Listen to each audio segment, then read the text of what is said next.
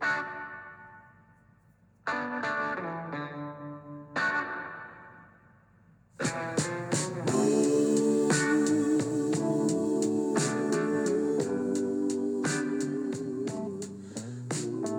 morning and welcome to the Marcus Today pre-market podcast. My name is Henry Jennings. It is Friday the 9th of June. I'm not quite sure where the week has gone, but it has gone. And of course we do get a long weekend this weekend for the King's birthday.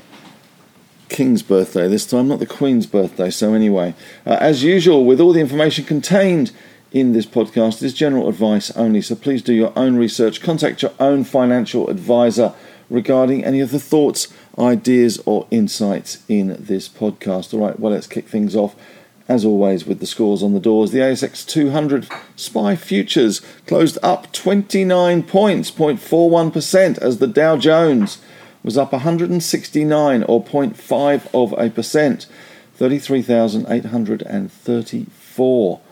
It had a high of 209 up and a low of 35 down. The Nasdaq up 1.02%. The rise continues. Tesla continuing to push higher on the back of a deal now with General Motors, coming on the back of the deal with Ford to share charging stations. So that is some good news there for Tesla. We had the Nasdaq, as I say, up 1.02, and the S&P 500. Now the US market officially in bull market territory, up 0.6%, 26 points to 42.94.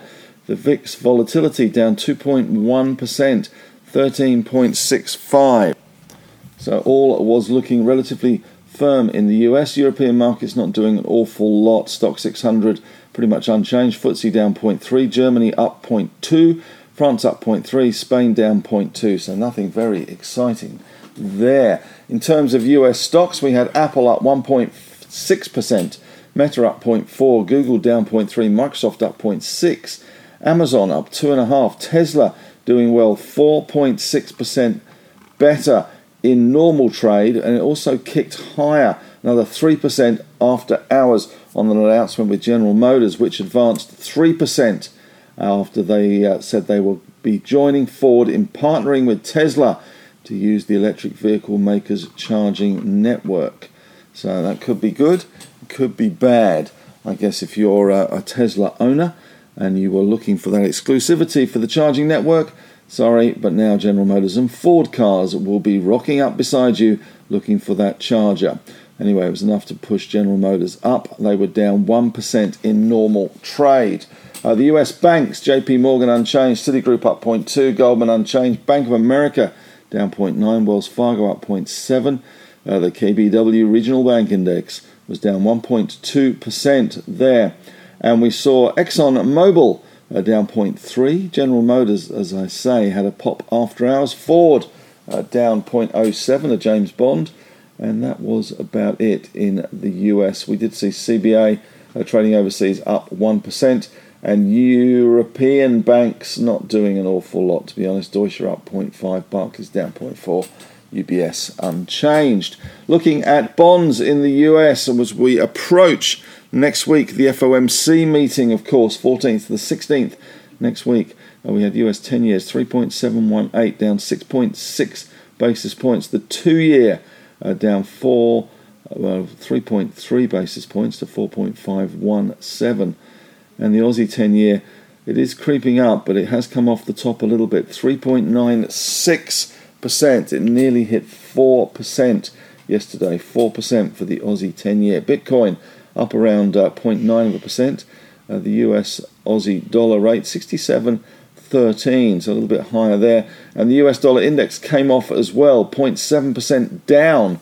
Kicked gold up 1.5% or $28 to 1968. So a good night for the gold price there. As far as metals go last night and commodities, we had Brent crude down 1.6%, not going so well. WTI down 1.7%, $1.24 to 71.23. The gold price, as I say, pushed higher, up 1.5% to 1968, $28 higher. Platinum not doing much, was down 0.8. In LME prices, we had copper up 0.4, Nickel down 2%, that is quite volatile. Aluminium up 1.4, zinc up 0.7, and lead up 0.1. Tin down 0.2. Did have a good day yesterday on the iron ore pricing. We had iron ore up 2%, and Dalian iron ore futures up 1.6. Coal continuing to rebound as well.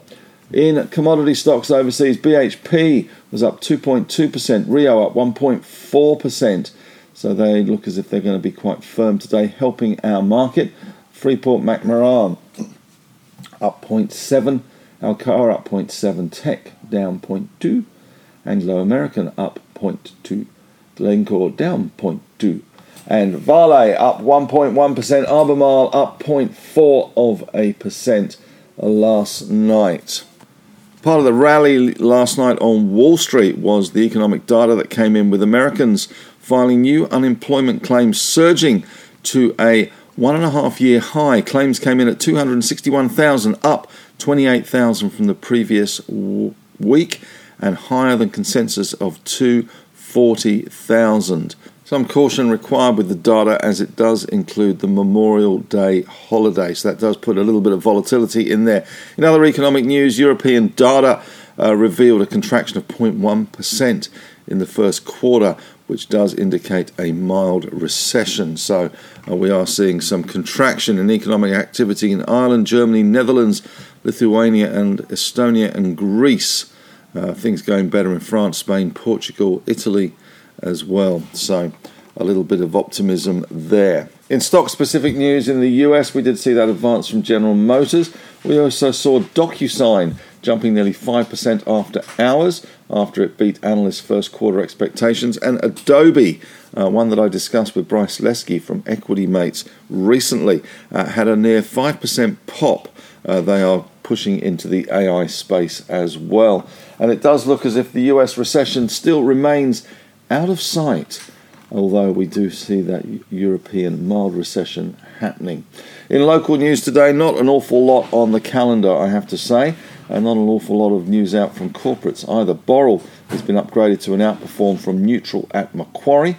Lendlease Group seeking to sell a 25% stake in its retirement living business as well. Qantas is in the papers today saying it does not consider hydrogen and battery technology to be viable alternatives to aviation fuel. I think that's probably a given just at the moment. MoneyMe has completed a SPP to raise $4.3 million at 8 cents a share. As I say, not an awful lot around this morning. Well, that's it. Looks like we're going to finish the week with a little bit of a positive setting. We do get that rise in BHP on the ADRs, which will help us. And, of course, the US market positivity will also help us. SPY looking positive for the end of the week, but it has been a wishy-washy week. Really been the focal point has, of course, been the RBA and the fallout from that rate increase. And, of course, next week we do get the US FOMC. The pause there seems the most likely and the most forecast outcome. So SPY futures up 29 points. Yesterday we were down 18. Expect to see that obviously reverse today, but I'm not sure anyone's going to take any big bets given that Monday is a holiday. Well, that's it from me. Question of the day today: will the Fed pause next week? And if they do pause, will that spark a bigger rally in the US, which is now officially in a bull market? Thanks for listening, and as always, may the trading gods be with you.